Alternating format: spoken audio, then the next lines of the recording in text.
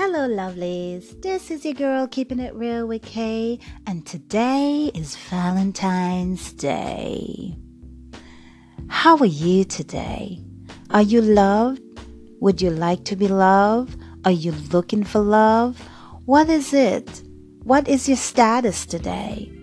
No matter what your status is today, you can still celebrate Valentine's Day. Now, normally, when I have my segments, I just babble whatever is in my head out of my mouth. And today, I really wanted to know, where did Valentine's Day got started? So I went to Google and I researched it, and apparently, it got started in Rome in the middle of February to kick off their springtime. And they would have a box with girls' names, and guys would pick the girl's name from the box. So that was their tradition in Rome. And they call it, I can't pronounce the name, but if you guys research it, you'll see. But anyways, that's where it got started. So how could something so simple just turn into something like this?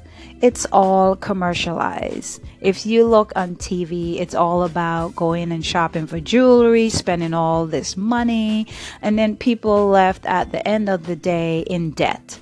It should not be like that. Love is something you share, something you give from the heart, and you show it. And you shouldn't have to be spending all kind of money for somebody to really believe that you really do care. I do understand it's a way to show your affection and things like that. If that's what you really want to do and not what you think the person want, then go for it. I have no problem with that. But love starts in your heart, and you share love and give love. And today, I, myself, and my loves, we are going to teach our daughter. We're going to make our Valentine's Day about her, showing her what Valentine's Day is all about and how she should treat that person in her life on a Valentine's Day. How she should be, or what she should do, and what Valentine's Day is all about. We want her to understand what it's all about.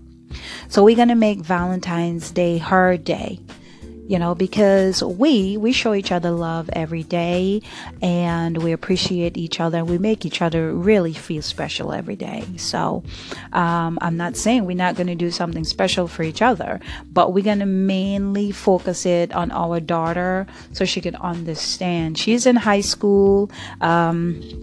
She's fallen in love now, and thank God she has someone who is very, very romantic, and we just want to teach her a life lesson. So we're just gonna have a nice dinner, and we're gonna teach her about Valentine's Day. So whether or not you have a love or you're looking for love, Valentine's Day is not just if you have a lover. It's about sharing love with your family and friends also. So just keep in mind that you can do that. If you don't have a date or somebody that you're in love with, spend it with your family or your friends and still have a good time. So whatever you do today, just remember it's a simple day. Just remember how they did it in Rome. A boy picking a girl name from a box. But nowadays days it changed. It could be a girl picking a girl name, or a boy picking a boy name, or one person picking two names, whatever it takes. I just want you guys to have a wonderful day. Whatever you do, make sure it's fun and not stressful. And then you come back and you share some of your stories. You can share stories from the past, the present, or what you would like happen in the future. Whatever it is, call in or leave some comments. Let's have some fun and share my link with family and friends.